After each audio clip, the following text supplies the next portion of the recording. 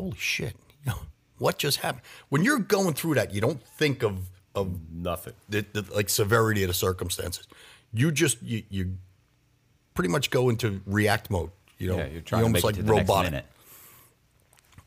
But after it, when everything starts to hit you, you start to decompress a little bit. We were just standing around going like, what the fuck? Like, now what do we do?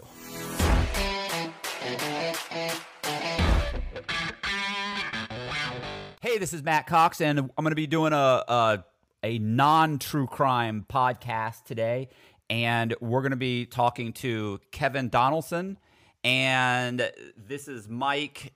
I'm going to say Fallis, but it's not. I'm wrong. It's your last name is Falaise. Okay, it seems like it's spelled Fallis, but that's fine. And of course, he's got a bald head and everything. So there's a whole thing there. All right, so we're going to be talking about their podcast and their story, and I appreciate it. And I'm going to throw this in here too. Like, if you like the video, do me a favor and hit the subscribe button, hit the bell so you get notified, leave a comment, and share the video to all your friends and family so they can check it out too. And I appreciate it. And here we're going to go. That's it. So, and I don't give a shit if I fuck up. Well, there's no. That's the one thing I want to ask. Cursing. Like, you want me to keep it? Yeah, I could do either way. No. Okay. I could care less. I mean, it does. I don't think it's going to change that much anyway. Okay. But like I was saying, when I started, like I was, like, he'll leave all this in here. Right. Listen, I've had arguments with guys on camera. We've had, get up and go to the bathroom and come back and everything. And the great thing is that the people that watch YouTube is like, they would rather have that than perfection. Yeah. I've been on other guys' podcasts where they actually will say the same intro like 10 times in a row till they get it perfect. It's like, well, stop it, bro. You're not perfect. Like, you fuck up. Like, I fuck up all the time. Like, I'd rather show you I fuck up. It's like everyday guys that are watching these things. So right. Everyday guys fuck up. You want that perfectionist shit. But that's what makes you relatable. But when I first started, I wanted it to be perfect. And, it's just, I'm not perfect. Like, that's a lie. It's just not true. So, all right. So let's go ahead and so, Kevin, you were a police officer with is it? It was Roseland, New Jersey, which is in Essex County. It's probably, give you a waypoint, it'll about 10 minutes west of Newark. Okay. So we're a very affluent town, but everybody from the inner city came in. That's where they stole stuff. Okay. Yeah. All right. And Mike, you were an officer where? Lyndhurst, New Jersey. It's Lower Bergen County. Give you an idea where it's at. It's one exit over from Giant Stadium. We're about 10 miles west of New York City. Right. So I mean, I was raised in Florida, and I was educated in Florida too. So honestly, like, there's New York, and it was probably only about 5 or 10 years ago I realized that there was a difference between New York City and New York State. And you can't call somebody from New York State. So from like they make it very clear, like, oh yeah, you're from New York. No, I'm from upstate New York. Upstate New York. Yeah. See, I have no idea. Like, very clear. I couldn't name. I'm not sure I could name all 50 states. I certainly couldn't name them. Listen, down here, I'm having a problem with the East and the West Coast. I'm calling people. I'm saying, hey, I'm going to be in Tampa. I live on the other coast. Yeah.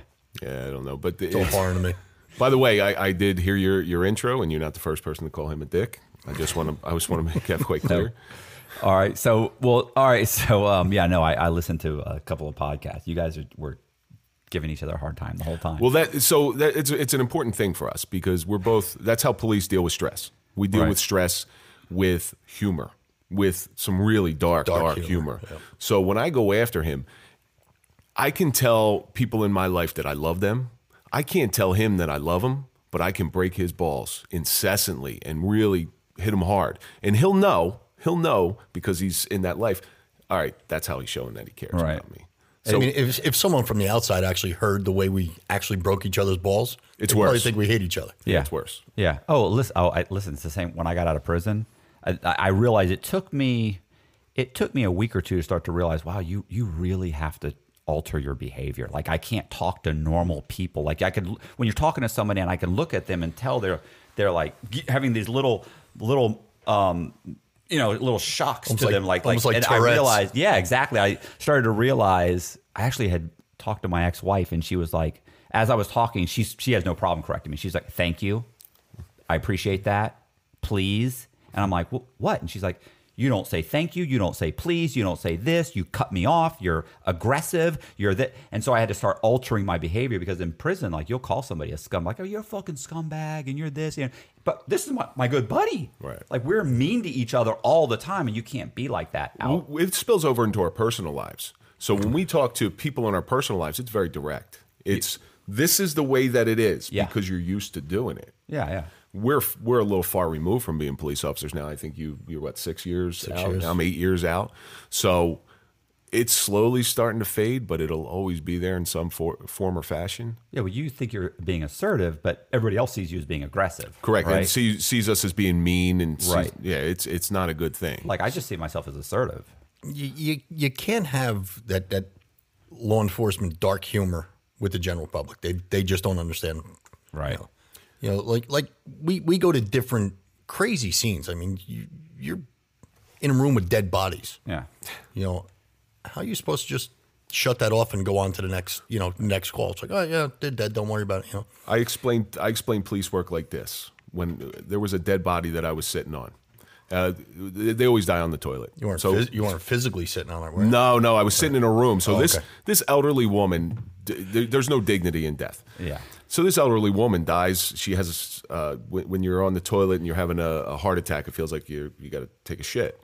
So she tries to lay down in bed, and she dies. We go there. So I have to sit on there until the detectives show up, and our detectives at that time were about an hour away. So I'm sitting in there, 2:00 in the morning, just me and a dead body. And what do? I pull my gun out. I put it on my thigh, and then I actually went to sleep in the room with a dead body. And the detective shows up, and he sees the gun out. And he goes, what's the gun out for? And I said, because if she moves, she's getting double tapped right in the head, because I know she's dead. But that's how you deal with that stress, because you can't take that stuff home. We're human beings. Right. And that stuff builds up over time. And like I said, that call has to stay at that call. It's not like your shift is over right after that you're done with that call. You have to go to the next call. Could be a domestic, or the next call could be, just a regular like medical call. You have to leave that call behind you. You can't let it get to you, or you're not going to be able to do the job the right way. Right. You see things like you see somebody who's been dead for a couple weeks, and the smell's bad. So you have to be able to shut that off automatically, because guess what? Your lunch break might be coming up. And if you really let it affect you, you're not going to go eat. Right. So you just desensitize yourself to everything. And over time, that every time you see something that's horrible like that, you put on this different piece of armor, because you're human, and you don't want to ever be hurt by that again. So it usually happens about the 10 or 15 year mark, where you start getting so heavy and weighted down by all this different armor. And eventually there's a breaking point, and it broke for him and it broke for me, until you learn how to release the armor. Right. All right. Well, so let's get into talk about your story. So, I'm sorry. Go ahead.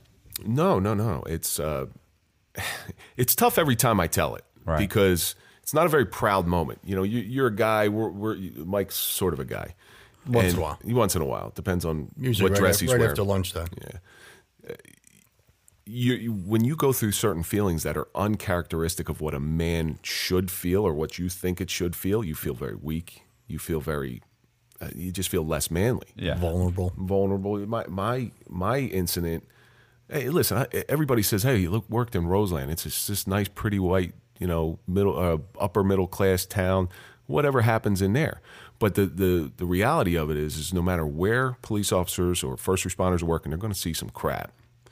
My particular incident happened on July 16th, 2013. And it always starts out the slowest night possible. And that's what it was. I pulled up next to my partner. We went car to car. I'm like, God, just anything come in. All I want is an alarm, something. Just get me out of the car. I don't want to sit in the car all day. So we used to have to do these plaza checks, like little strip mall checks. I go over there, and call comes over the radio. Start heading to this address.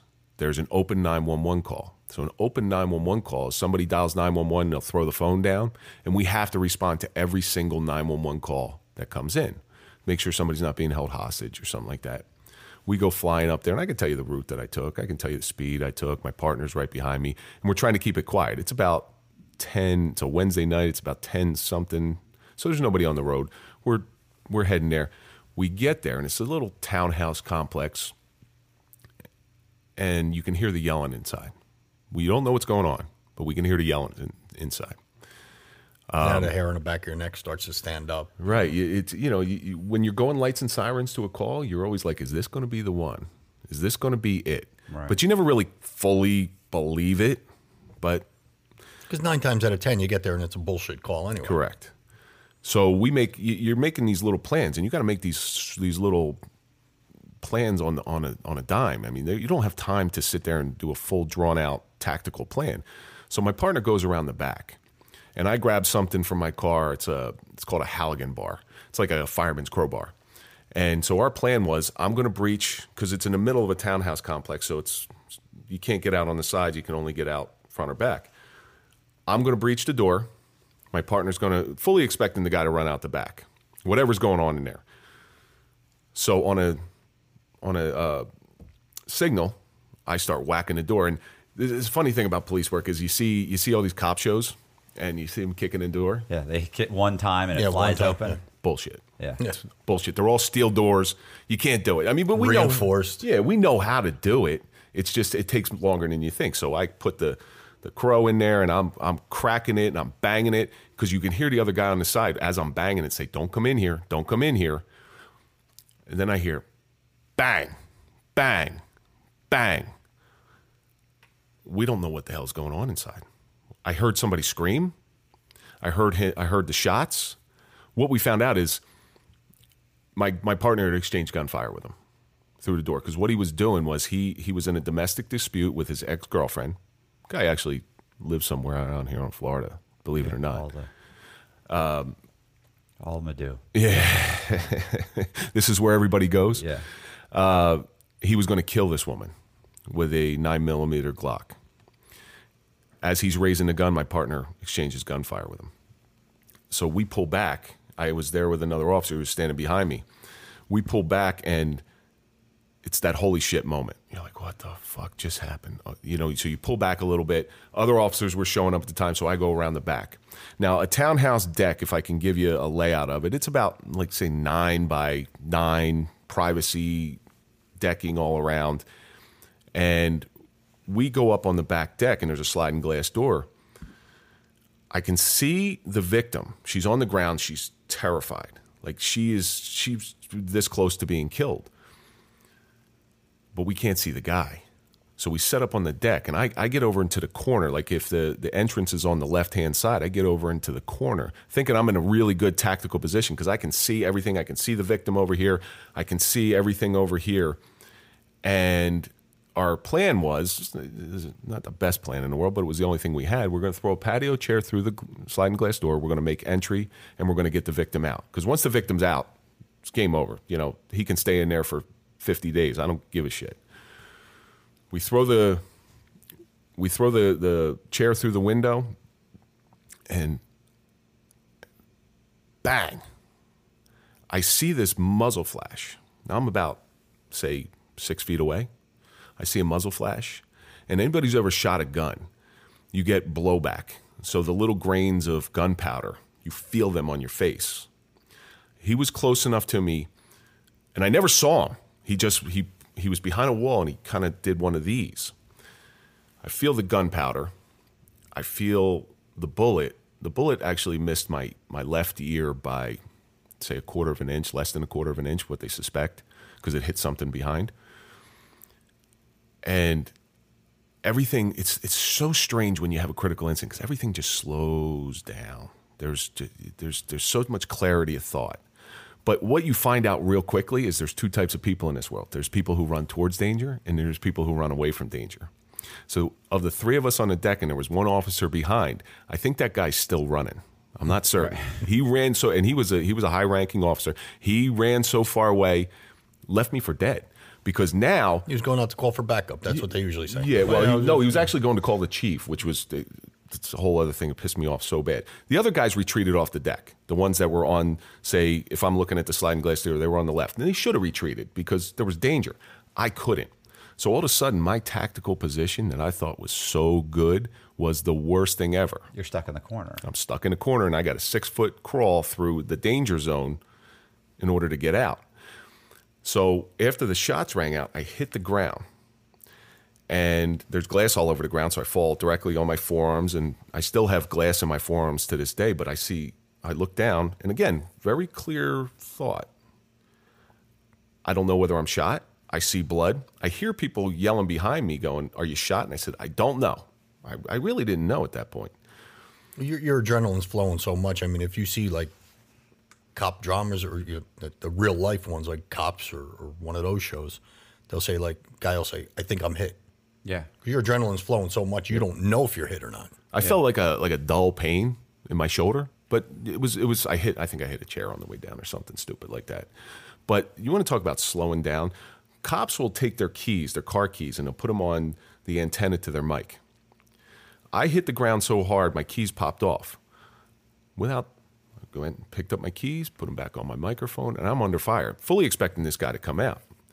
Now at this time, you start thinking about certain things. It's literally a 2 or 3 second window, but you have everything's in slow motion that I start thinking about my kids. At the time, I had a 3-year-old, I had a 7-month-old or 6-month-old, and these kids I'm figuring I'm going to die, right? Because it's going to be a hail of bullets. He already shot at a cop twice, so why wouldn't he shoot at him a third time? They're going to grow up without a father. My oldest will sort of remember me. My youngest will never remember me. I think about my wife, and my wife having to raise these 2 kids on her own. And then I was like, all right, well, you know what? If I'm going to die, let's do it. Let's do it. So I get in a prone position, which is on your stomach with your gun drawn, ready to go. Just waiting for the guy. Never saw the guy once. Never once saw him other than the muzzle flash. And I'm there for 20, 30 seconds. And all this just clear thinking goes through your head. Fully prepared, knowing, all right, this is my time. I'm cool with it. Yelling back and forth between the guy, come out. He's not moving. He's not talking, so he's still a threat. The guys behind me, the guys that didn't run away, one of them was Sergeant Terry West. The other one was Officer Jason Hyder.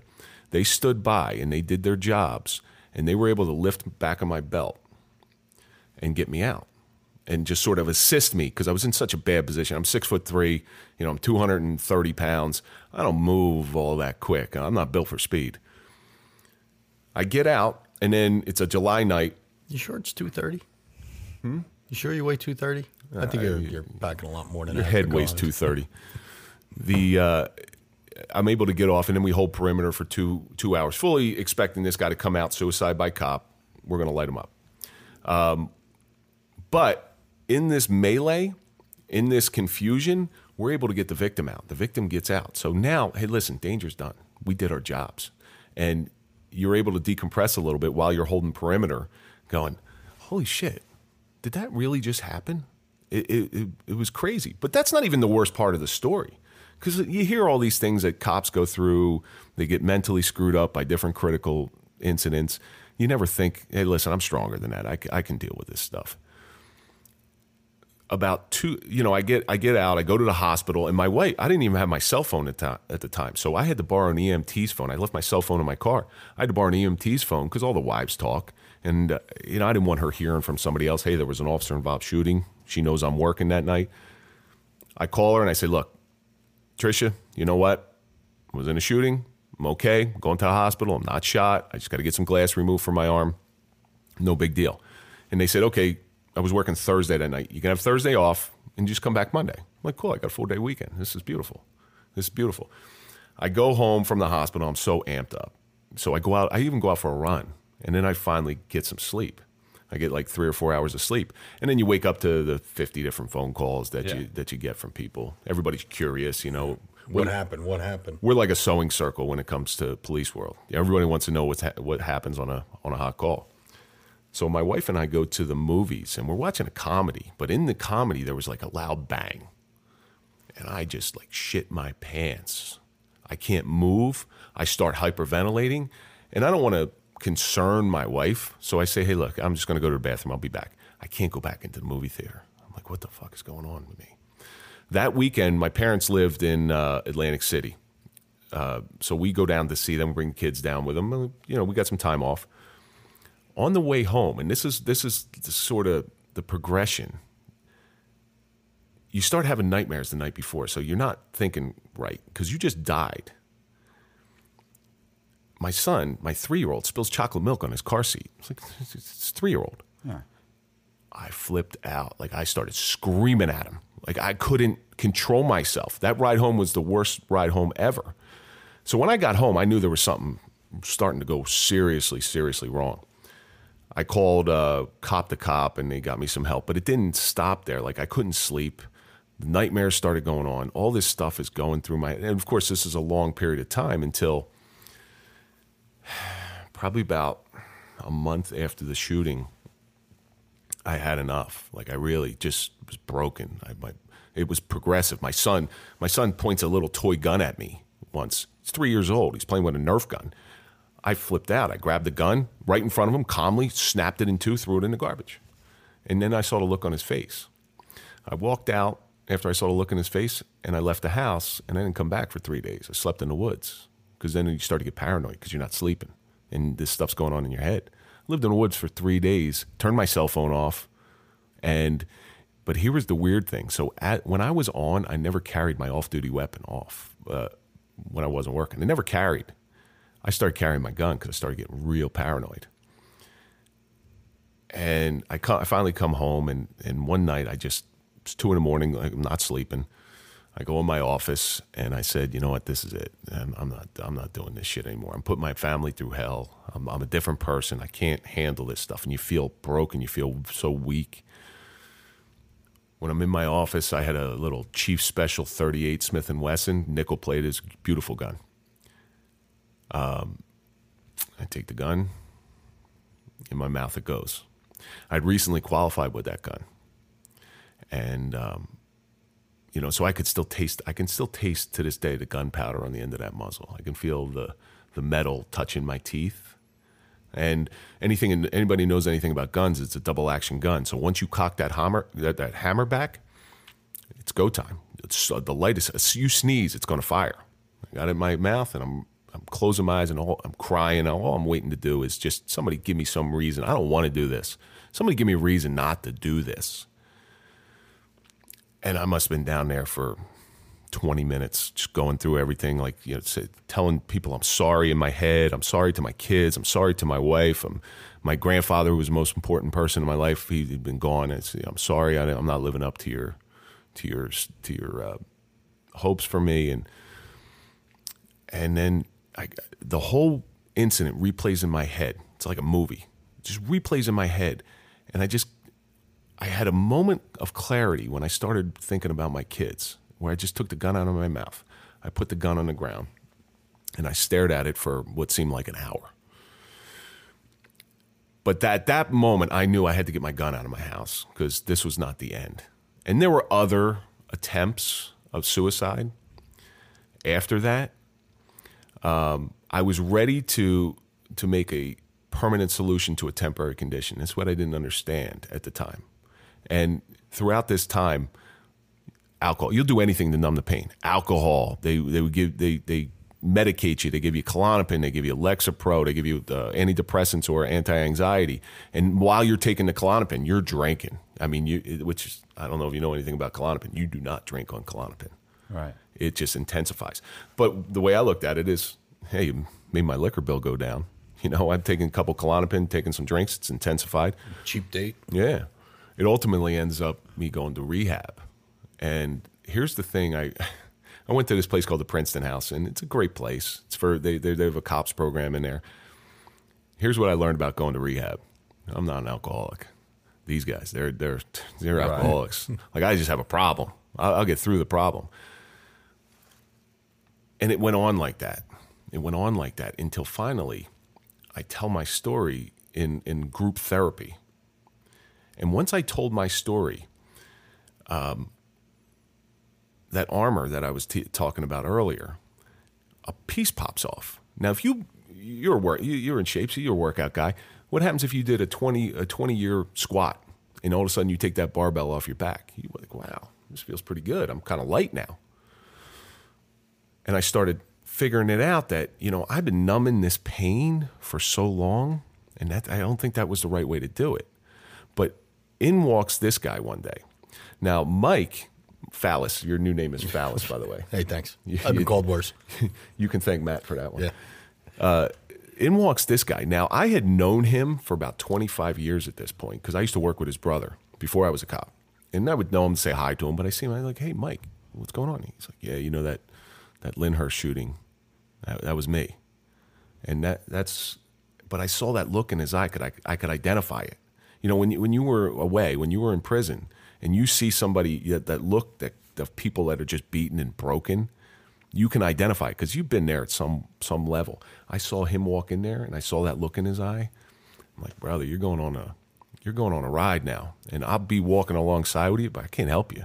I can just tell you what I know. I'm about a year away from my shooting at this point when I see him. And then he comes in with his story. So you got to realize something. They say that cops are close-knit people, and thin blue line, all that stuff. When you're involved in a critical incident like that, a cop will come up to you and say, I know what you're going through. You got no fucking clue what I'm going through. Unless you've been through that, you have no clue what we're going through. That's why when I ran into Kevin at group therapy, that's what helped me the most. And I'll get to my story in a minute, but that's what helped me the most because this group therapy is all cops that have been in critical incidents, whether it be in shootings or... Yeah, I mean, we had a couple of them that... It's basically close to death. And so we get diagnosed with PTS, and everybody will call it PTSD, but we've since learned to drop the D because it's not a disorder. It's a brain injury. And PTS, my definition of PTS is knowing you're about to die and then not dying and having to live with it afterwards. And that's what everybody in this group goes through. By the way, you have a bunch of cops in a room who've been through critical incidents. Some of the humor that goes back and forth. If anybody ever got a hold of those text messages, I'd be coming to you and say, hey, Matt, what do I do? I'm going to jail. Right. What do I do? What do I pack? Yeah, what do I pack? Tell me, do I got to take my asshole shut or something? That's my main concern. But Mike, him and I just clicked when that happened because I knew what he was going through because I had been there from a place of understanding. And my job now, and with Mike, my mission now is to identify those problems and go with it and help people go through it. Because if I don't, it's really a wasted opportunity. There is help out there for people that are involved in shootings. Like Kevin said, Cop to Cop. It's a great organization that helps people that are having mental health issues. But nothing's better than getting together with another cop that has done the same thing that you have. You could sit there in front of a therapist and tell this therapist all day. And they have no clue. He's got no clue what's going on. I had a therapist, one of who we talk about him quite often. He told me, he goes, hey, you were a cop. Didn't you expect to get shot at? Well, no. The statistic is like less than 0.05% of cops in the country get shot at. 0.01 get actually shot. And less than that even get killed. But it's still tragic when it happens. But Mike's shooting in Lyndhurst, that was a little different than mine. It was a little different than mine. It was September 16th, 2014. It was just after midnight, a little after 2 o'clock in the morning. Again, like Kevin said, it's a slow night. It's Monday night into Tuesday morning. Monday Night Football was over, so the crowds, the bars were pretty much emptied out. And now there's really not much to do. Lyndhurst doesn't have any highways in it. I mean, we're surrounded by highways, but we don't have any highways that run through it. So it's pretty quiet time. It's when we catch up on our reports and, just catch up with the guys and, see how their weekend was and whatnot. So a little after 2 o'clock, one of our neighboring towns puts out what they call a bolo, be on the lookout. They said that 2 males were trying to break into a car in the town, one town south of us. The owner of the house had cameras on the house, and why she saw the camera at 2 o'clock in the morning, I have no idea. But she sees these 2 guys trying to break into her car. She comes running outside. She scares them away. They jump in a black SUV. They take off. They give us a description of the black SUV. One of our guys sees it, tries to pull it over. Guy takes off on him, leaves him on a chase through town. Our guy winds up losing it, losing a vehicle. He broke off the chase.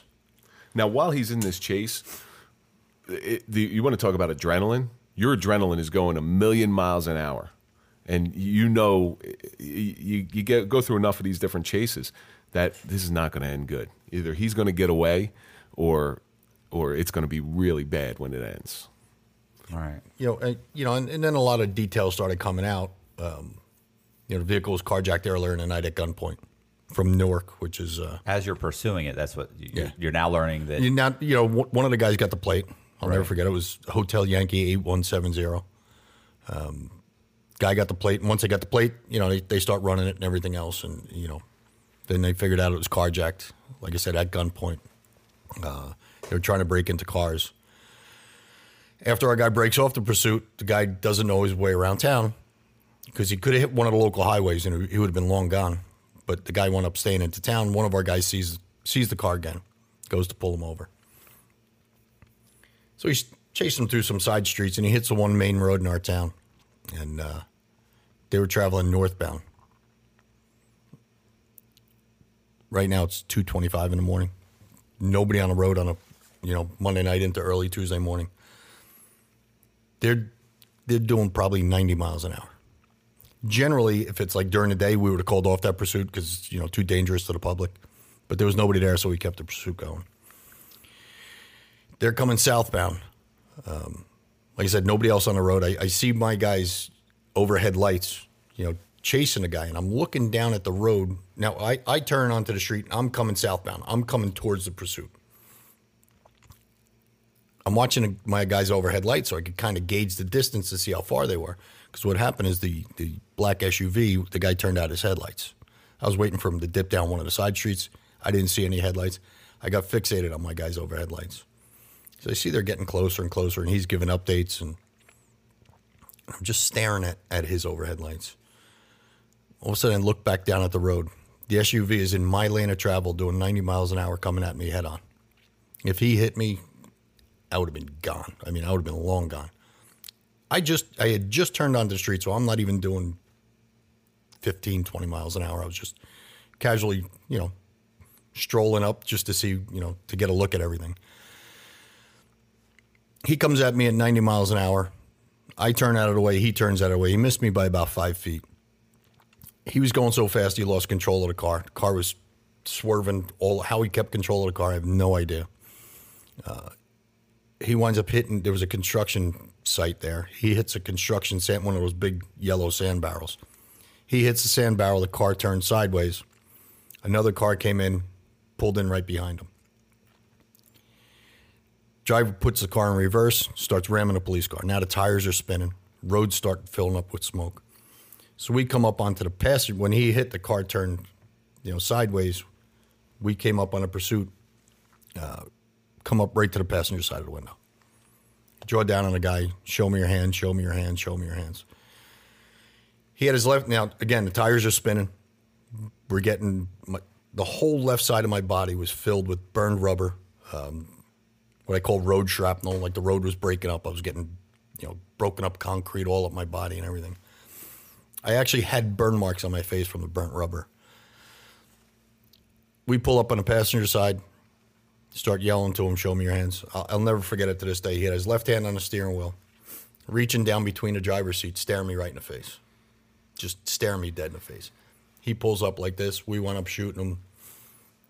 I saw a bullet go right in the guy's forehead from right across the car. And then his body just slumped down. His foot pressed onto the gas, his whole body weight went onto the gas pedal. At that point, the tire started really spinning. I figured at one point I remember seeing a key in the ignition. So I'm thinking we have to shut this car off at some point. So now at this point, the tire was spinning so much the tire blew out. The passenger side rear tire blew out. So now it's the rim on the ground. Tire spinning, or the rim is spinning. Now I'm getting just nothing but metal sparks into my face. So I take out my baton. I'm shielding my eyes. I break the window out. We call it break and rake. You break the window and you rake it out to get all the glass out. I go to reach in to shut the car off. Passenger popped up right in my face. I had no clue there was even a passenger in the car. So my definition of PTS, what I said earlier, it's knowing you're going to die and not dying and having to live with it. At that moment, and I've spoken to Mike in depth about this, what I believe is that is his onset to PTS. Because if that passenger had anything, had a knife, had a gum wrapper, he's gone. He said he could have kissed me. He was that close to me. Yeah, he's gone. What happened was, it came out later, but they made a pact to do anything they had to do to get away. The passenger knew the driver had a gun on him. So when we came up on the passenger side, passenger just reclined the seat and he laid back. So we actually fired right over him. Never even knew he was there. So he pops up in my face. I draw down on him. Show me your hands, motherfucker. You're going to get the same thing he got. So he just very compliant, put his hands up. I had a guy come. We carry ballistic shields in our car. Now, at this point, cops were coming from everywhere. So there must have been like 10 cop cars around. 2 o'clock in the morning, we're the only game in town. So right. All the other towns are they're filling the area with it because everybody wants to try to get involved in something at that point.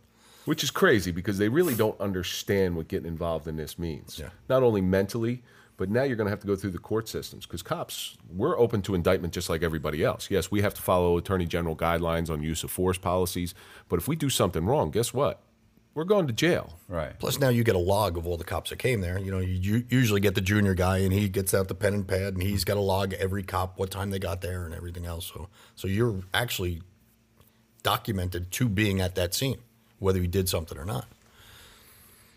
So, like I said, we carry ballistic shields in our car. One of the cars came up. I told him to grab the ballistic shield, hold down on the passenger. I wound up reaching in with my baton, and I actually got my baton into the key loop, the key ring of the keys, and I wound up shutting the car off.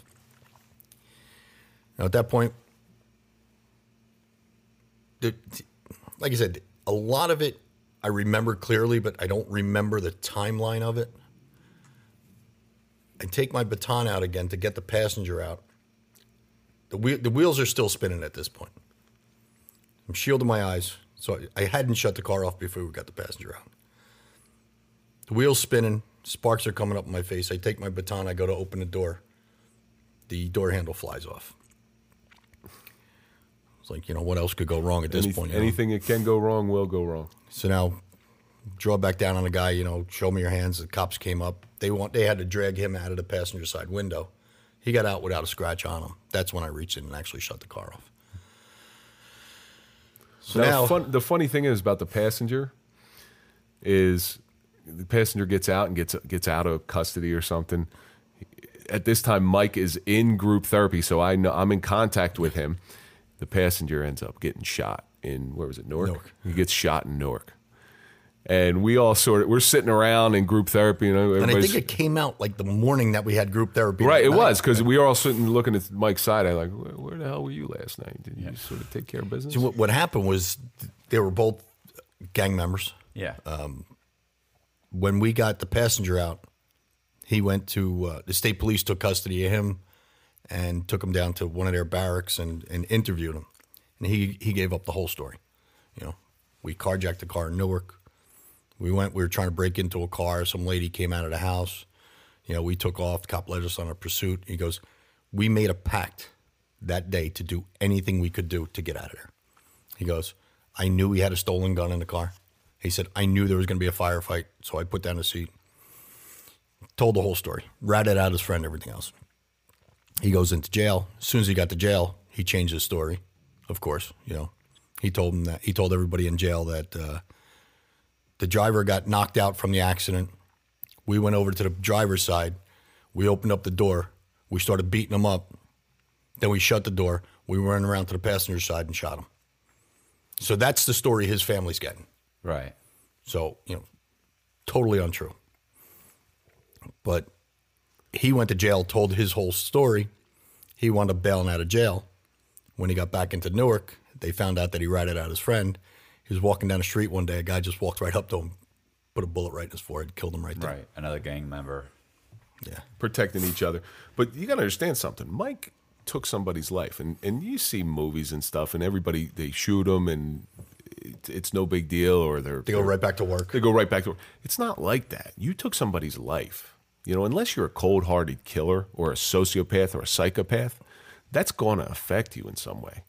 And people don't understand. Just because we're cops doesn't mean like they dehumanize everybody. They dehumanize prisoners. Okay, you were in jail, so all of a sudden you're a piece of shit when you get out. But that's not true. You have a mother, you have a father, you have people in your life that love you. You have kids or whatever it may be. You're still a human being. You still have human feelings. I always say that's one of the things that pains me to today is I always wanted to meet his family. Listen, I know he's got a mother that loves him. I know he's got a grandmother that loves him. I know he's got a sister that loves him because they were all over the media. You know, they were in the paper every day saying, how could they do this to my son, my grandson, my brother? You know, he didn't deserve this. He wasn't such a bad guy. Meanwhile, he was 23 years old, just did 3 years in state prison for the same thing. But he was a good guy. You know, it was 2:27 in the morning. He was just out with his friends, you know. But being a in father. a stolen vehicle. But, you know, and that's what they said too. A stolen vehicle doesn't relate to a death sentence. But they don't understand the whole story. Right. You know, they didn't see it the way I see it. They're only getting the media story of it. And of course the media is going to portray the cops to look like bad guys every time. Right. You know, one of the articles that came out in the paper, I'll never forget, I have a picture of it on my phone. It says, what we do know is police chased the vehicle and shot the suspect. What we don't know is why the cops shot at a guy who was in a car that was surrounded and there was no escape route. There was an escape. The escape route was going to be right over me. It was either him or me that night. But again, the family never heard that side of the story or doesn't want to believe it. And that pains me to today. We all gravitate towards the stories that we want to hear. You know, it depends on history is written from perspective of the victors. You know, I'm sure people in Nazi Germany had very good reasons for doing what they were doing in their mind. Right. You know, just like his parents. And another thing is we're both parents. I'm not sure if you're a parent or not, but I'd do anything for my kids. And I'm always going to believe my kids to some extent. You know, I'm always going to have their back. So I don't think I ever heard a parent say, yeah, my son's a real scumbag. No, you know, they're always going to fight for him. And Mike and I have spoken about this. To look at it from a parent's perspective, it's not that you say what they're doing is right, but you understand it. You understand the pain that they're going through. They just lost a kid, and that's a hard thing to deal with. But like Kevin was saying, you know, when you see these TV dramas about police and everything, they're involved in shootings and, you know, even movies and all that. They're shooting at this one and then they jump in a car and they shoot. It's not like that. No. There is, when I tell you, I was so numb after the shooting. Like I said, I just put a bullet in a guy's head from 4 feet away. You know, Kevin said, unless you're some psycho, you know, a bloodthirsty killer or something, it's going to affect you. You know, and now you start thinking about everything. You start thinking about, am I going to be able to work again? You know, was I justified in doing this? What are my kids going to think? What's my wife going to think? I was married back then. What's my wife going to think? What's my chief going to think? What are, you know, all of that's going through your mind. Now you have the whole aftermath of it. Like you said, police cars came from everywhere. There had to be 30 police cars there. A New Jersey state trooper wound up getting into pursuit, and he wound up firing that night. And where my town is, it's situated right between the New Jersey Turnpike and the Garden State Parkway. Both of them run pretty much the length of the state. And there's a highway at the end of my town, which is in the town next to us, that could hit both of those highways. Now, mind you, Mike lived in the town he worked in. Right. So it's a big deal. And my kids were going to school there. Right. So everybody knows. It's not like he's working 4 or 5 towns over. Everybody knows what's going on. They know there was a shooting last night. So now Jersey State Trooper was involved. The troopers, they're on the Turnpike and the Parkway. They hear one of their guys that were involved. They all come up. There had to be 50 trooper cars there. Cars from every surrounding town there. But that bit you in the ass, though. Yeah. Because whenever the state troop, so when there's a policeman back then, I mean, you're talking about 2015? 2014. 2014. So back then, any shooting went to the Attorney General's office of that county or the prosecutor's office of that county. When there's state troopers involved, it goes to the Attorney General's. And the bigger government you get, the slower the process. Right. Like my process was pretty quick when they're going through grand jury and all that stuff, because every shooting goes to grand jury. But when troopers are involved and the AG's involved, now all of a sudden it just all slows down. And Mike just said, he's fallen under the disguise of, hey, I might go to prison for this. Even though I was going to say, does he become more political at that point? Yeah, because further up the chain? Because there's optics involved. Right. You just had a guy, a young black man, who got shot by police. Think about the optics. Think about if that happened today. Mike would have been screwed. Well, you know what it was? It was right after, if you remember the Eric Garner chokehold situation? Yep. It was right after that, where Black Lives Matter just started coming to the forefront, I guess you could say. Right. You know, now, and listen, I say all the time, I don't care if that guy was green.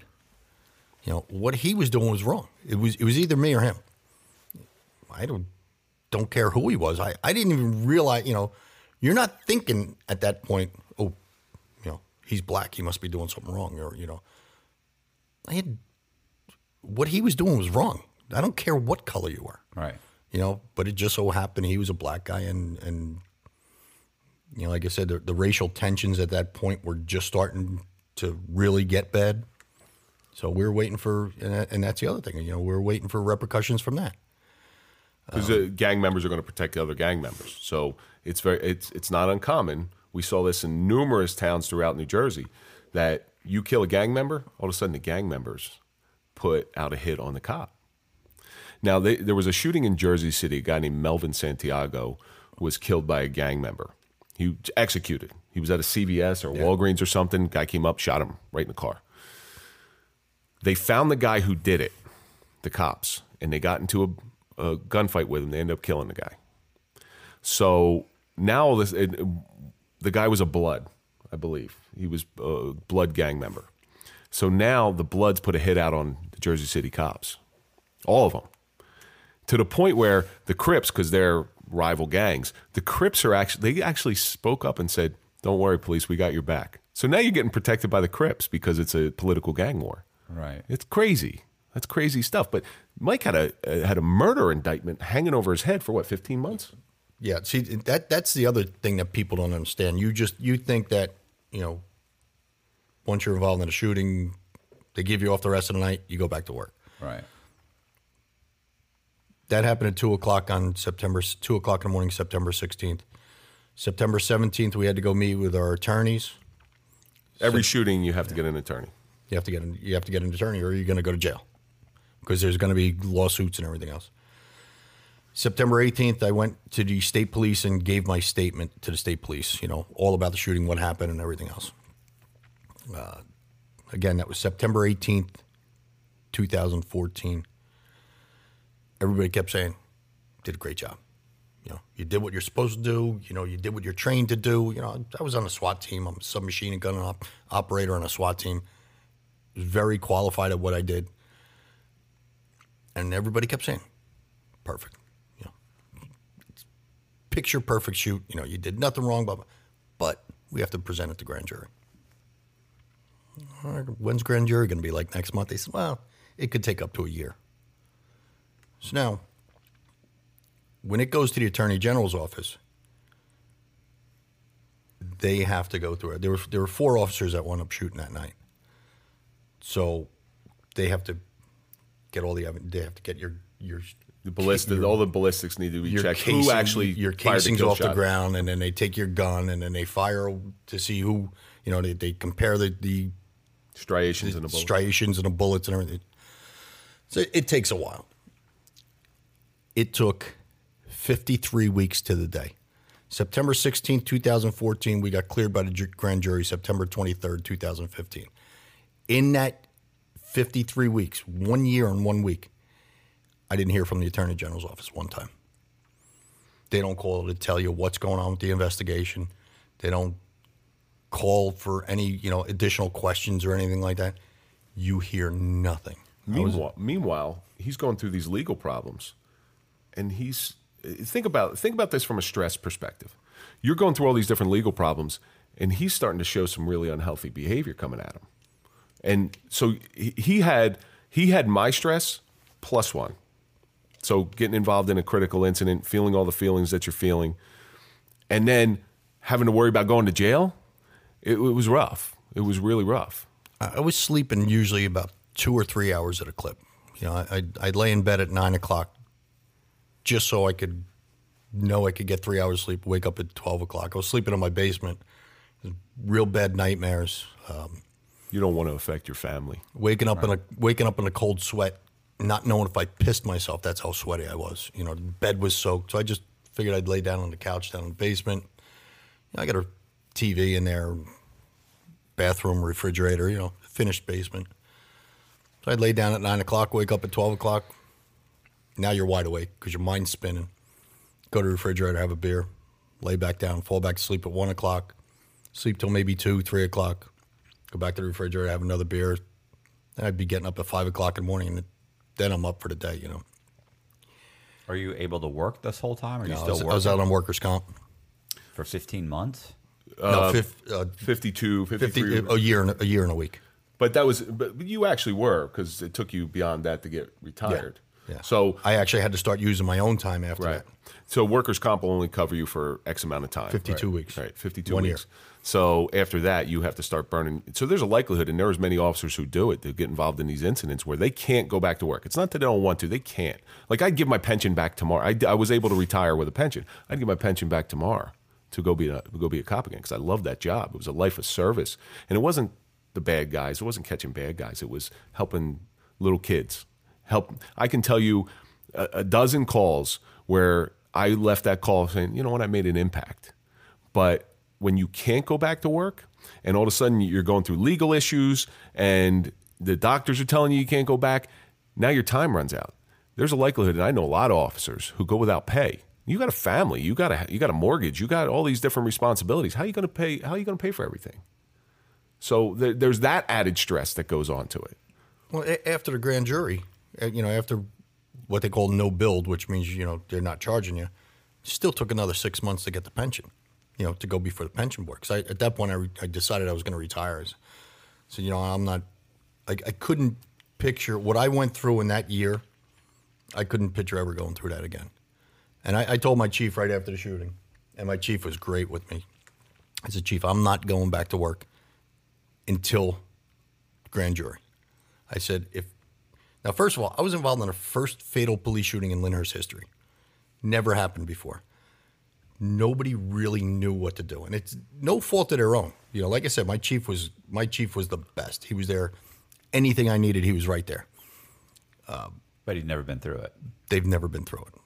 Now, the state trooper that fired, right after the incident, there was cops all over the place. Me and another guy from my department are just standing there saying, like, holy shit, you know, what just happened? When you're going through that, you don't think of nothing, the like severity of the circumstances. You pretty much go into react mode. You know, you're trying to make it to the next minute. But after it, when everything starts to hit you, you start to decompress a little bit. We were just standing around going like, what the fuck? Like, now what do we do? You know, state police were there, and believe me, they've had a ton of shootings in their career. They came up with a team of guys. Their trooper there that was fired, that wound up firing that night. They got a circle around this guy, and you just see the whole circle walk out of the scene. Gone. Never saw the guy again. Never saw the guy again for a couple of weeks, and then we actually become good friends after that. But nobody from Lyndhurst knew what to do. So I told my chief, I'm not going back to work until grand jury's over. I can't go back to work with a murder indictment hanging over my head. If this same situation presents itself, if I hesitate and I'm killed, fuck it, I'm not here to worry about it. If I hesitate and my partner gets killed, I'm not going to go ring a doorbell and say, you know, I fucked up, daddy's dead. So I'm not doing it, you know, because it just weighs on you constantly. It's just that burden that's always in your mind. You know, you just took a life, and now you did what you're paid to do, what you're supposed to do, what you're trained to do. I felt like a suspect for 53 weeks, and it wore on me. I mean, took its toll on my marriage. You know, going through a divorce. Took its toll on my kids. You know, like Kevin said, I think it was 7 minutes after the shooting. Lyndhurst is a small town. You got the Grapevine there. They know that there was a shooting in town. So I picked up my cell phone and I called my wife. I said, listen, I've been involved in a shooting. I'm okay. I'm going to the hospital. Because you're always told that as a cop, when you're involved in a shooting, get out of the scene, go to the hospital. You take your blood temperature, your blood pressure, all that stuff. My wife decides she wants to come up to the scene. She grabs her sister who lives 2 doors down, her husband. I had like a family reunion at the crime scene. I'm telling them, just get out of here. I got to go to the hospital. Go to the hospital. I come back that night, and we have a command post. And the chief said to me, he goes, what do you want to do now? I said, Chief, you know what? I said, I really just want to go home. I said, I want to go see my kids. Because my kids were in the school district at that point. They're going to know there's a shooting, and they're going to know I was working. I said, I just want them to see me. So before I went to the hospital, I told my wife to go home. I said, listen, when the kids wake up, tell them. Tell them the whole story, because they're going to get, bad. They want to hear it from their. They don't hear it from their friends. They're going to get shit stories in school, and then then they're going to people are going to say, oh, your father shot someone. So I said, go home and tell the kids. I'll get home before they go to school, and I'll never forget it. And this is what gets me the most. I walked in the house, and my wife and kids are sitting at the table eating breakfast before school. And my kids came running up to me and just gave me like the biggest hug. And I felt them both just like melt in my arms. And that was one of the points I said, you know what, I just can't do this anymore. I can't do this. I mean, what happens if I'm back to work and I'm working at midnight? Like Kevin said, I live right in the town. If I'm working at midnight and the kids hear sirens, what are they going to be thinking? Well, if he would have went back to work, and I've learned this over time, there's a couple things that are going to happen, because we know officers who are involved in multiple incidents. As an officer, like we were talking about earlier, where you see all these horrible incidents, you have a glass, and it just starts getting filled with water. And then you have a critical incident such as these, that glass just spills over. So if you go back to work, young guys have an easier time in general. They have an easier time because their glass isn't filled. They haven't seen as much at that point. But the older guys have just seen all this stuff, and it spills over. So if you go back, you're going to become more aggressive. You're going to end up tuning somebody up for minor stuff because you see a threat in a different way than you did yesterday, pre-incident. So you're either going to get fired, you're going to go to jail, or you're going to be dead. I've heard this several times from different people, and I strongly believe that was with me, and I'm pretty sure it's the same thing with Mike, where you're just hyper alert of anything, and you're going to think the next person coming down the street without their headlights on because they forgot to put them on, oh my God, it's a stolen vehicle, here we go again. And you're ready, that's when you start getting in trouble.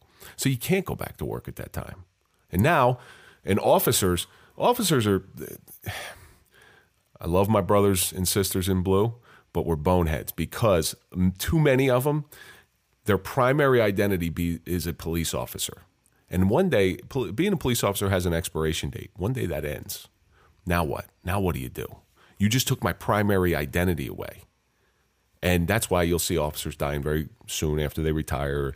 There's blue suicide is at an epidemic level where I think we're 1.7% per 100,000, and the national average it varies between 1% and 1.2% of everything, every type of profession in the world. So we're always at a higher risk for this stuff because that's who we become. We become that officer. We only hang out with cops. We only trust cops. If you're an outsider, we're not gonna treat you the same way because you don't understand. So it's a dangerous situation, and it bothers me. So that's why Mike and I now, we deal with other officers because we've gotten through it. We deal with other officers who are involved in critical incidents, in first responders in general. And that's kind of the genesis of when we started this podcast. I started this podcast because I realized that my reaction to suffering was so wrong because I was constantly running away from and trying to numb it. And I used the prairie fire analogy. So years ago, I read stupid shit. It was how to survive critical incidents, or how to survive worst case scenarios. That's what the book was, and one of them in there was a prairie fire. So in Florida or New Jersey, we don't have a whole lot of prairie fires, but the way to survive it is you run towards that fire, because if you run away from it, the prairie fire gets bigger, bigger, bigger, and it ends up consuming you. Now, if you run towards it, you'll get through it. You'll be scarred, you'll be charred, but you're going to get through it and you're going to be alive. Yeah, you're going to be in what's already been burned at the very least, and you're safe. You're safe. But police officers, when we go through these critical incidents, we just numb it. They medicate us. We don't know how to deal with it, when all you have to do is just go up to it and own it and embrace it. And we've had conversations, Matt, and that's one of the things that I really do admire about you is what you did, is what you've done in the past. You've owned it. You're like, yep, I did this stuff. That's what I did. You don't make it. You don't try to hide it. You don't try to make excuses for what you did, other than you like the lifestyle, which I can understand that. Right. But you've owned it. This is what it is. If we can get people to own their damage, then they're going to see that on the other side of that damage, it's really a beautiful place. We've taken it upon ourselves, everybody that, well, not everybody, but a lot of officers from New Jersey that were involved in shootings, right, will reach out to someone from their department.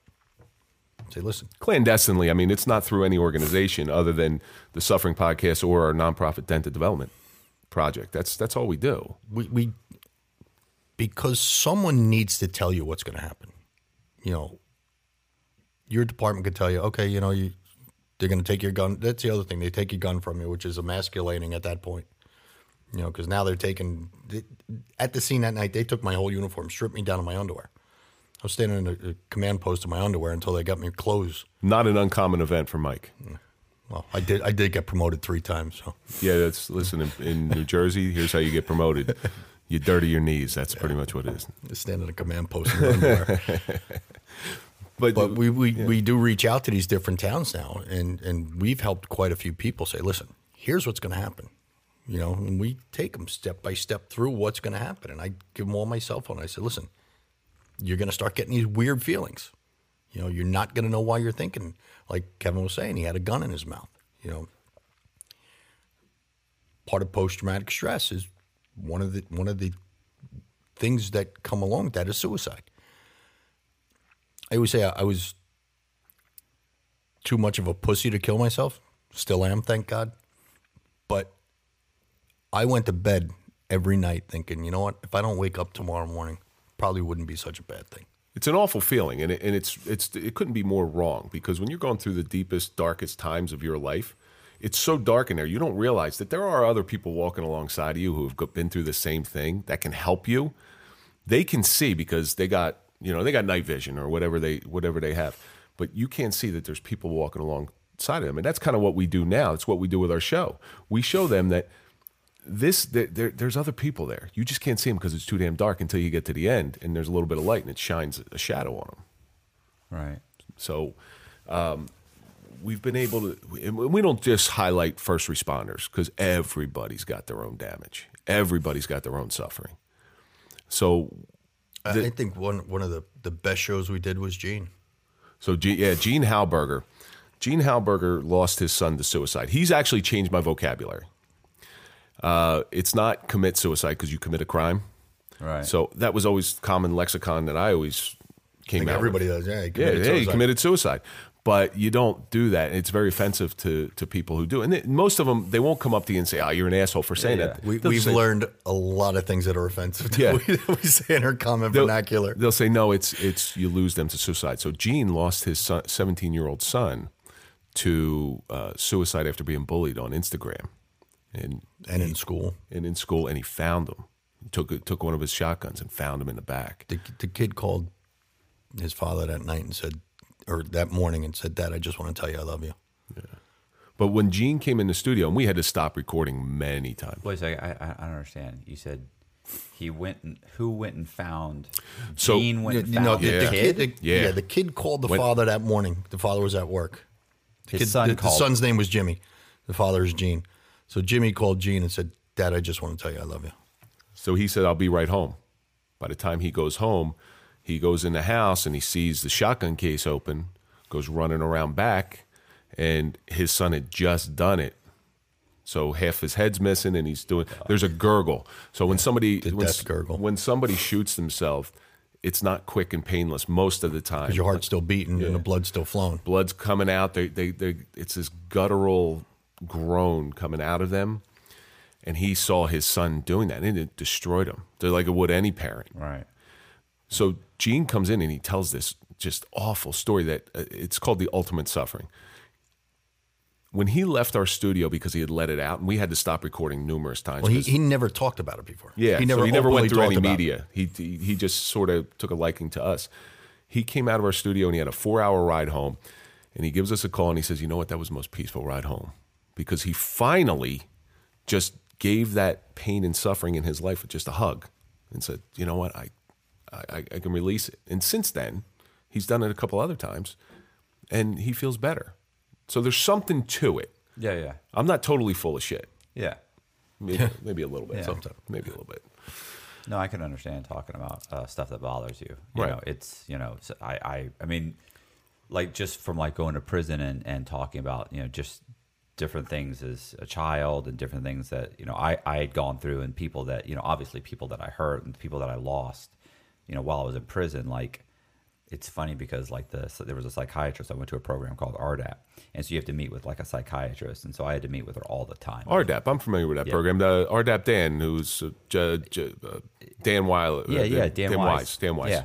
So I had so I would meet with them all the time, and she used to say all the time, like, you know, look, if you talk about it, you'll feel better. You'll get better at telling the story, or you'll get better at being able to talk about it and express it without breaking down and crying and getting upset. And so far, I found that to be bullshit because I, to this day, like every time there's certain things I talk about, if they come up in the podcast or I talk about them, immediately start crying. Just immediately, like just tears. Me, yeah. To this, I could talk right now, and tears would start coming down my face, and I know exactly what those things are. Like I'll steer clear of them, and I can. It happens all the time. I've never gotten better. Well, we call those. Some people do though. Yeah, we call those triggers. Yeah, you know, something will trigger you. You know, like Kevin said, he went to a comedy movie, heard a loud noise. Yeah. You know, right after my shooting, my daughter was running track in high school. The starter's pistol. You know, I had to look at the starter every time a race started. One time I had my back to the starter when I first went, and that starter pistol went off. I almost ran out of the stadium. But the more you tell it, there's a lot of validity into what this RDAP program is telling you. Because the more you tell it, it's like a release. Yeah. It's not a desensitizing. Yeah. No, I always feel better directly afterward, but you know, the problems still exist and they're still there. So for me, it's not over. You know what I'm saying? Certain things aren't over. But a lot of this will never be over. It's part of who you are. It's part of one of your scars, or as we call it, one of your dents now. You know, we call ourselves all dented individuals. We have a lot of dents in us. That's a dent that's going to stay with you for the rest of your life. It's all how you take that dent and work with it. Right. You know, it's how you get over it, and that's all part of what we did. You know, I was saying all the time, you know, they were my department was sending me to all these therapists, and to me it was just rehashing. It was go and tell the same story over and over. And the one therapist we talked about before had no clue what was going on. So he'd sit there and I'd tell him the whole story, and he said, "Well, how you feeling?" "Well, you know, told him all of my different feelings that I had. And he said, "Why are you feeling like that?" I said, "You're the fucking one that's supposed to tell me why I'm feeling like that." So I was like done and over with him. But when you speak to another person you would probably have a inborn camaraderie with somebody who came out of prison versus, you know, with us, we deal with things a little bit differently than the normal person. Like if you were to tell a story about something that made you tear up or made you start crying, right? Matt, it's going to be all right. All right, let's figure this out together. He starts crying because it's happened many times. Pussy, what are you doing? Right. It's happened many times. But again, it's going back to that dark humor where that's how, listen, I identify with what you're feeling. I understand what you're feeling. So let's work this out together. It's the same thing. It's just said two different ways. Right. And that's how we work through stuff. But the funny thing about, you know, dented individuals is we can still operate. We can still move forward. We're just not as pretty as we once were, but we're still functional. Right. And that's so we started a nonprofit out of the Suffering Podcast called Dental Development Project to help these people, because we're doing all this stuff. So we're like, let's name it. Let's do it together. And so far we've had a lot of success, and on a small scale, but we've had a lot of success. Right. How did we even come up with that name though? Oh Christ. So he's going to make me give him accolades about him coming up with a name, because his ego's huge, man. And the slogan. I always say, listen, I combat that by saying I started the podcast prior to Mike coming on. He came on at episode, I don't remember what the episode was. Episode 9. Yeah. Thanks. Highest downloaded episode. Yeah, so anyway. I forget what the episode was. But I always say our success today is because I brought you in. Right. Because it's all me. It's all me. I'm the genesis of everything. He was getting like 4 downloads like before. Yeah. It was him, his wife, his kids. But when he came in, it was funny because he came in and I'm like, you know what? There's something there. There's some meat there. And then, you have a good chemistry with certain people. Right. And you're sitting down in front of somebody who we had dinner last night, but I don't know you. Yeah. Okay. And you have to sit down in front of somebody and make them feel comfortable in 10 minutes, 5 minutes, 15 minutes, however long you sit around and bullshit. It's tough. With 2 people there, it's really very easy. Like what you do is different than ours because you're alone doing it. It's tough. People don't realize that. Well, I only disagree because I'm lucky because the people that I'm typically sitting across from were in prison, and just like you said, there is that a common bond. Yeah, absolutely. You get there and you've been through a shared experience and so there's just this immediate connection and trust, and you sit down with them and you start talking and you have shared experience. That shared experience it changes everything. Well, it's like Kevin. It's the same thing with like law enforcement. We could just look at each other and kind of give them like, yeah, I know what you're talking about.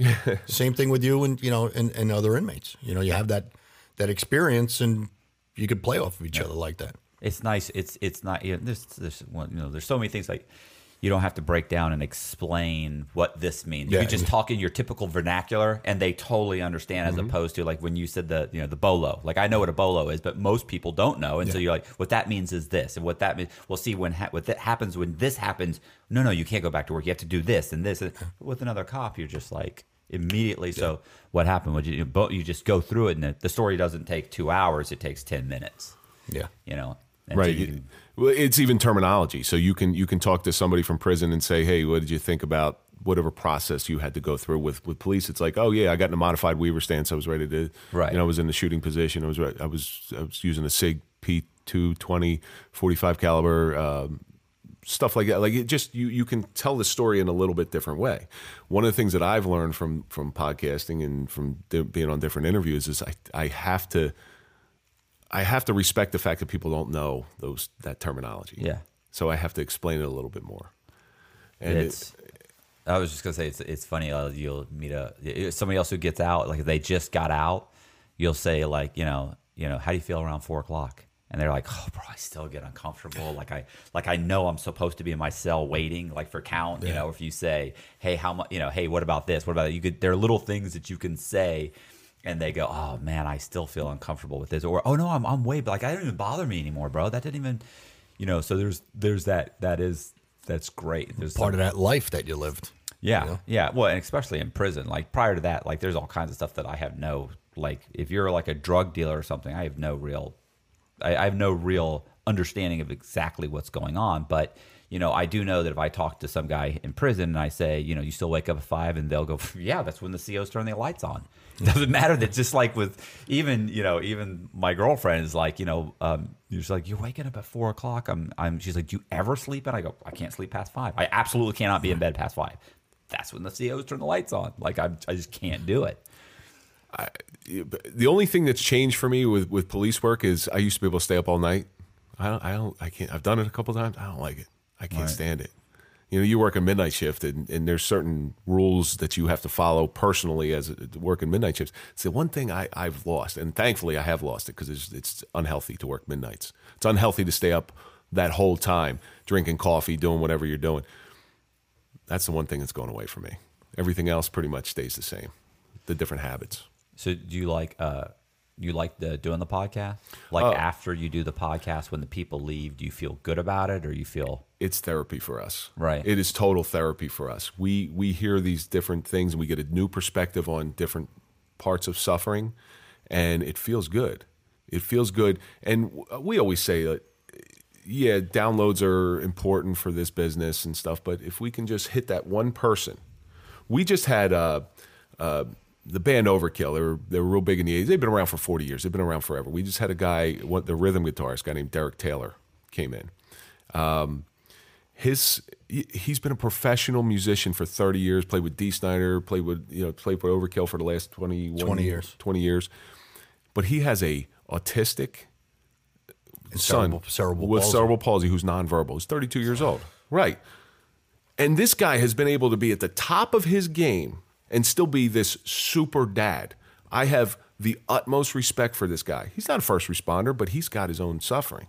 And when you listen to him, he's the type of guy who'll say, well, I don't really know what you really want me to talk about. I'm like, what do you mean? You got the toughest job in the world and you're still at the top of your career. What are you talking about? They tour the globe, and yet his son, every time his son sees him, it's his hero.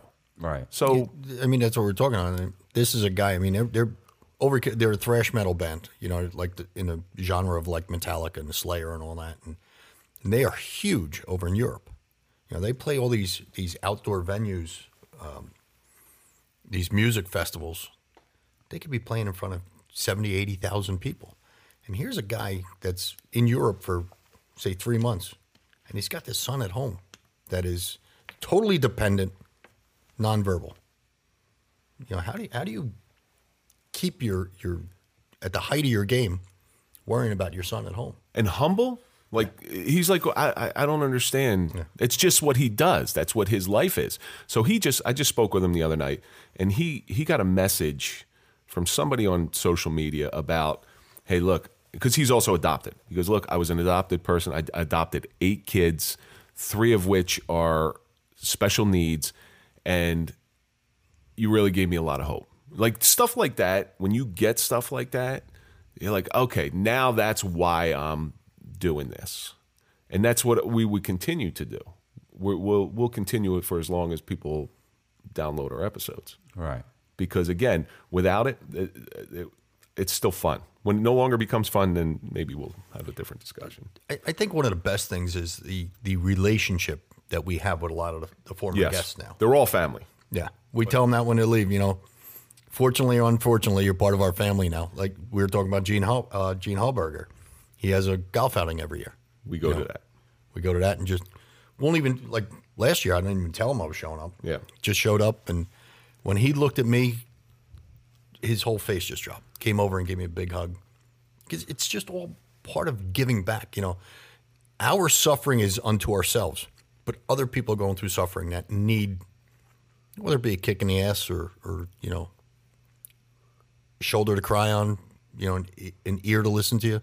And that's what we're there for. And that's what we do this podcast for, to help other people out. Listen, what I went through and what I'm still going through after that shooting, I wouldn't wish it on my worst enemy. Because it never goes away, just so everybody understands that. It subsides a little bit, but it never goes away. You still have flashbacks, for years. I mean, I still, like I said, one of the last things, when I put my head on a pillow every night, one of the last things I see is that guy's forehead just opening up. I thought it was the guy pulling his pants down in front of you. Well, Jesus. That's usually right after that.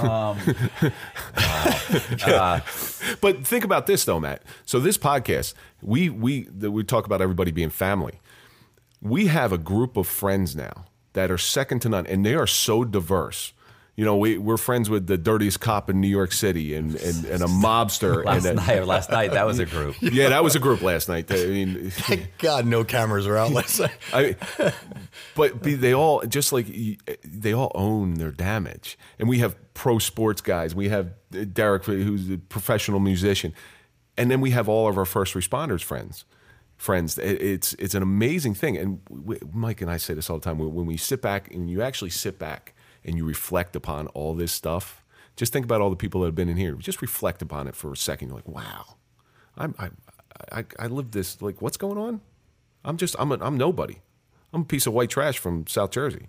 That's all I am. I'm still white trash, right? Yeah. I was just gonna say, you beat me to it. Yeah, no, I just disarmed you on that one.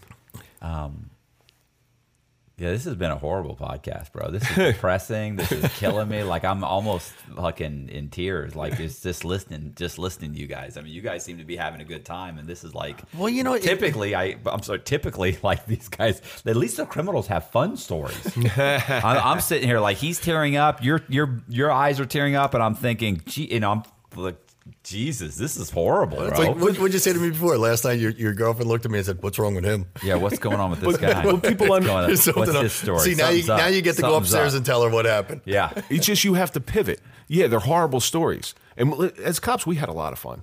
Yeah. Like I could sit here and tell you fun cop stories all the time, things where I laughed uncontrollably, stupid things. Yeah.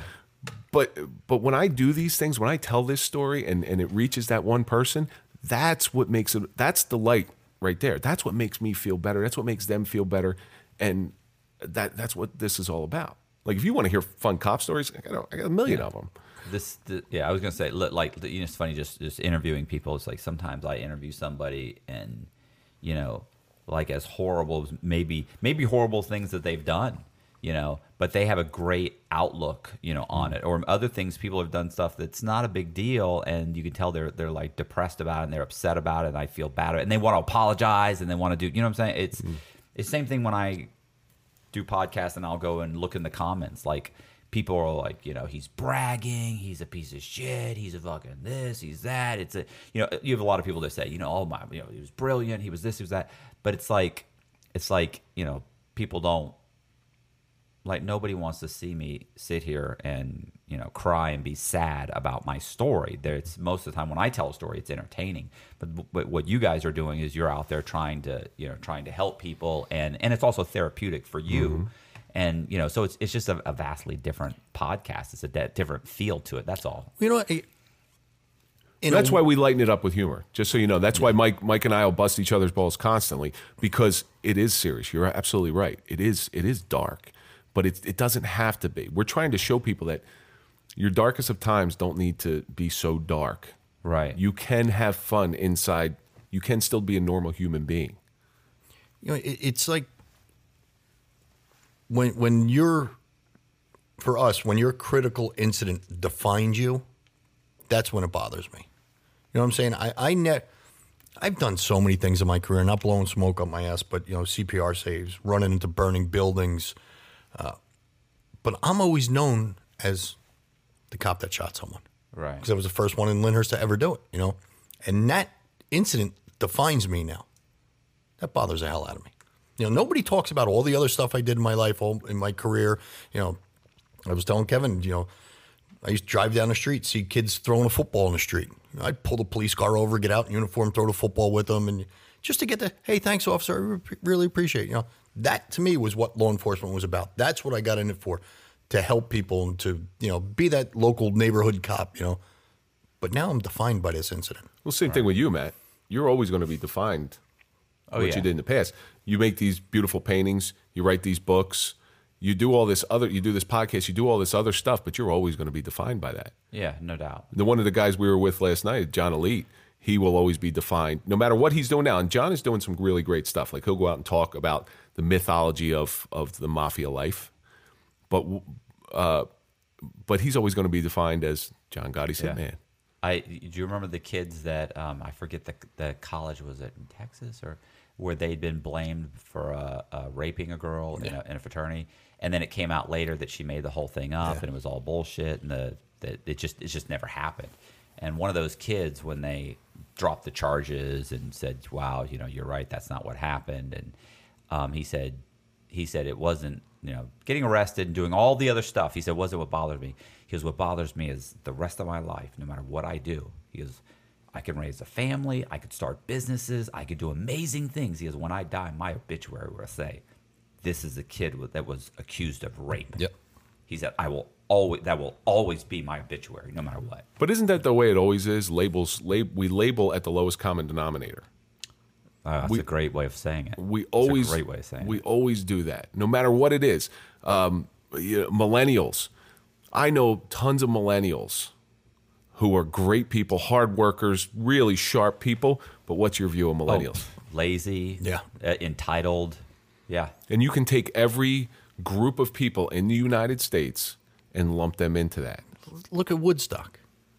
Yeah. Old Woodstock, they're a bunch of pot smokers. But there's CEOs. There's a bunch of people. As a matter of fact, the doctor that treated both of us was at Woodstock, and he is so far on the other side of what you would think somebody from Woodstock is. Right. Yeah. I mean, he's but he's lazy. He'll always be like the Woodstock doctor. Yeah, he's always Woodstock doctor. When we talk about, like Kevin said, John Elite, it wasn't, we have John Elite coming into the show. It's like, hey, we got a mobster coming in.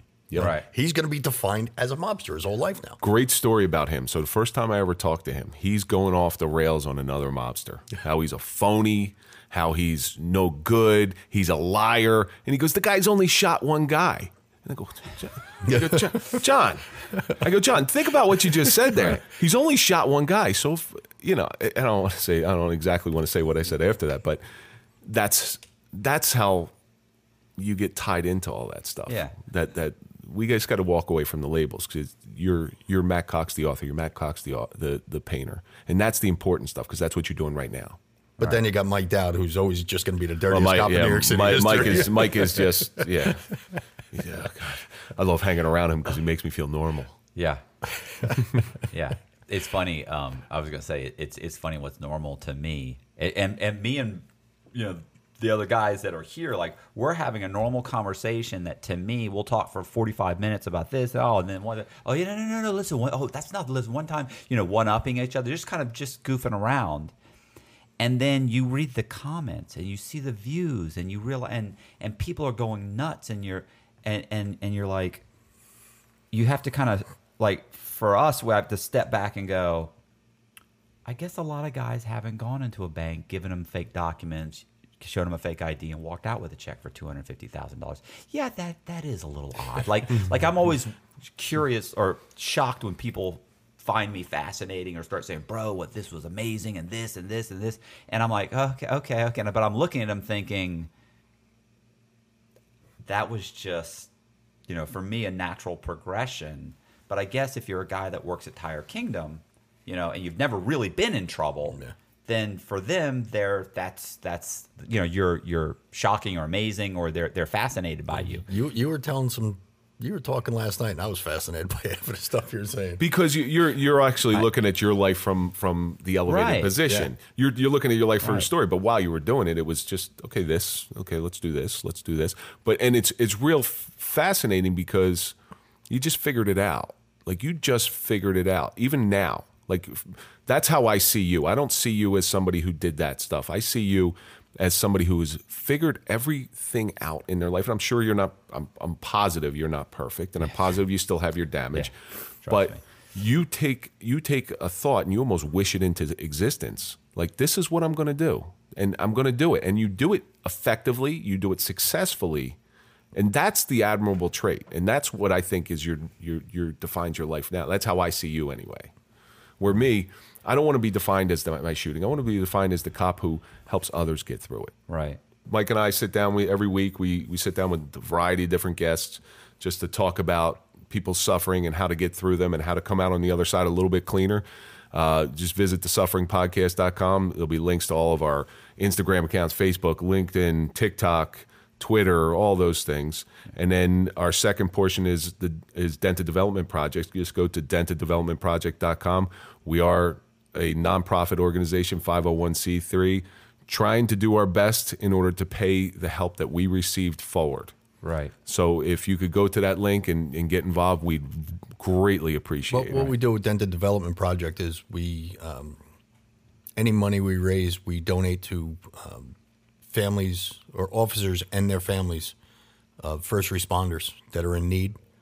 If God forbid someone, is lost to suicide or something, we could throw them some money and so that's what we do with all the money that we raise for that. We don't take a penny out of that ourselves. I was going to say, if you send all the links to, so all the links will be in the description section of YouTube, which is one of the reasons I was saying you should definitely, think about doing the YouTube thing. Did you see what this guy looks like, Matt? You want me to put him on camera? So you can put all in the description. We'll put all the links and everything. And and I've listened to podcasts, and they're heart wrenching, but hard to listen to. Yeah. But they're great. They're actually very professional. Your voice on is. Not you, but he turns my mic down. You got a great voice. He does. He's got a radio voice. Yeah, he does. He's got a voice for radio and a face for radio too. That's why we're not going video. The funny now, when you listen to yourself, here's just a quick question I got for you. When you listen to yourself on your show, do you like your voice? No, I never watch my shows. Almost never. Like I very seldomly do I watch. And it's funny when you mentioned the other thing about. Like we were talking about the, just basically like being like doing the things that I've done, in general. I was talking to Tommy one time, and he had made a comment about we were talking. I don't think we were on video, where he had said I had said something like, yeah, I said, this is what happened. This is how my life progressed, and I made a bunch of bad decisions. I said, I would have rather have been, teaching my kids, soccer team, and just been a normal guy, and I said because and been happy, and he said he goes, oh well those guys think they're happy, and but the truth is that's how I wish my life had progressed. Like he was like kind of mocking the average guy, the average middle class guy, but the truth is like I envy that guy. Like when I say Tire Kingdom or I talk about working at Walmart or something, and I say it, people always think I'm mocking them. But the truth is I envy those people. I wish my life had taken that path. There was that great scene that Robert De Niro does in The Bronx Tale. Right. When he's talking to Colodro, and he says, you think these guys are heroes, or you think these guys are courageous, try getting up and going to work every day. Right. And those are the real heroes. Right. And I couldn't do it. Yeah. I couldn't do it. I wish I could. But you're doing it now.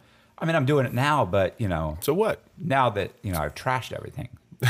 But you haven't, though. And again, this is the whole point of it. You haven't. You can start from there is a starting point from step 2. You just got to figure out a way to do it. And you do that. So just because you did what you did doesn't mean you can't do great things in the future. Right.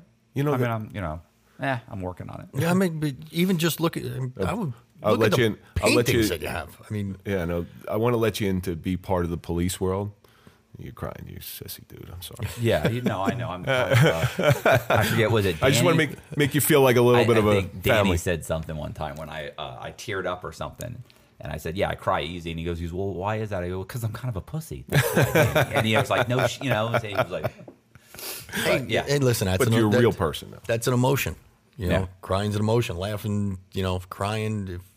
If you show no emotion, that's when I believe you got no hope of turning your life around. When you show no emotion, you got no hope anymore. You're just gonna stick right in that rut you've been in. Up until I went to prison, like I probably cried 3 times my whole life. Then I went to prison, and then really since I got out of prison, really I think not just that, really after I got to 26 years, I've been crying like a bitch ever since. That might be like releasing your past. But again, so okay, there's a perfect point. You cried 3 times. Is it really the right way to do things, or is what you're doing now the proper way to deal with your emotions?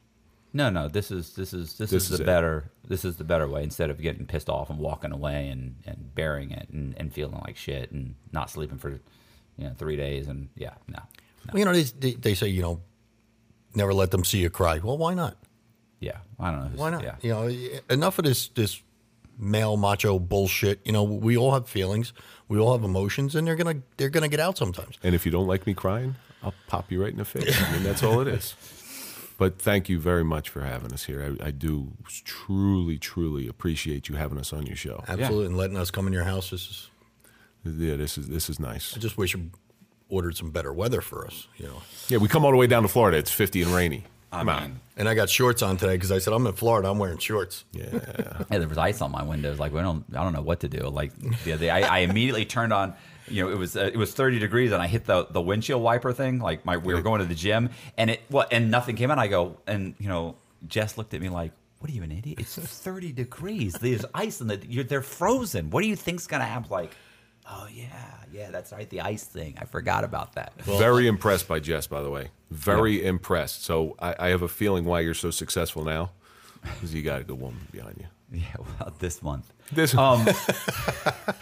the whole story. Oh boy, I'm trying to help you, brother. I'm trying to help you, and you're burying yourself. Well, you got beat down a little bit last night because you know everybody was blowing you up, and she was like, "Oh, God, no, not again. Here we go." Yeah, she knows. And I'll say, "Did you see that guy? He thought I was awesome." She's like, "He doesn't know you." So. Hey, I appreciate you guys watching, and if you like the video, do me a favor and hit the subscribe button, hit the bell so you get notified, leave a comment in the comment section, and share the video to all your friends and family, and I appreciate it, and I will see you.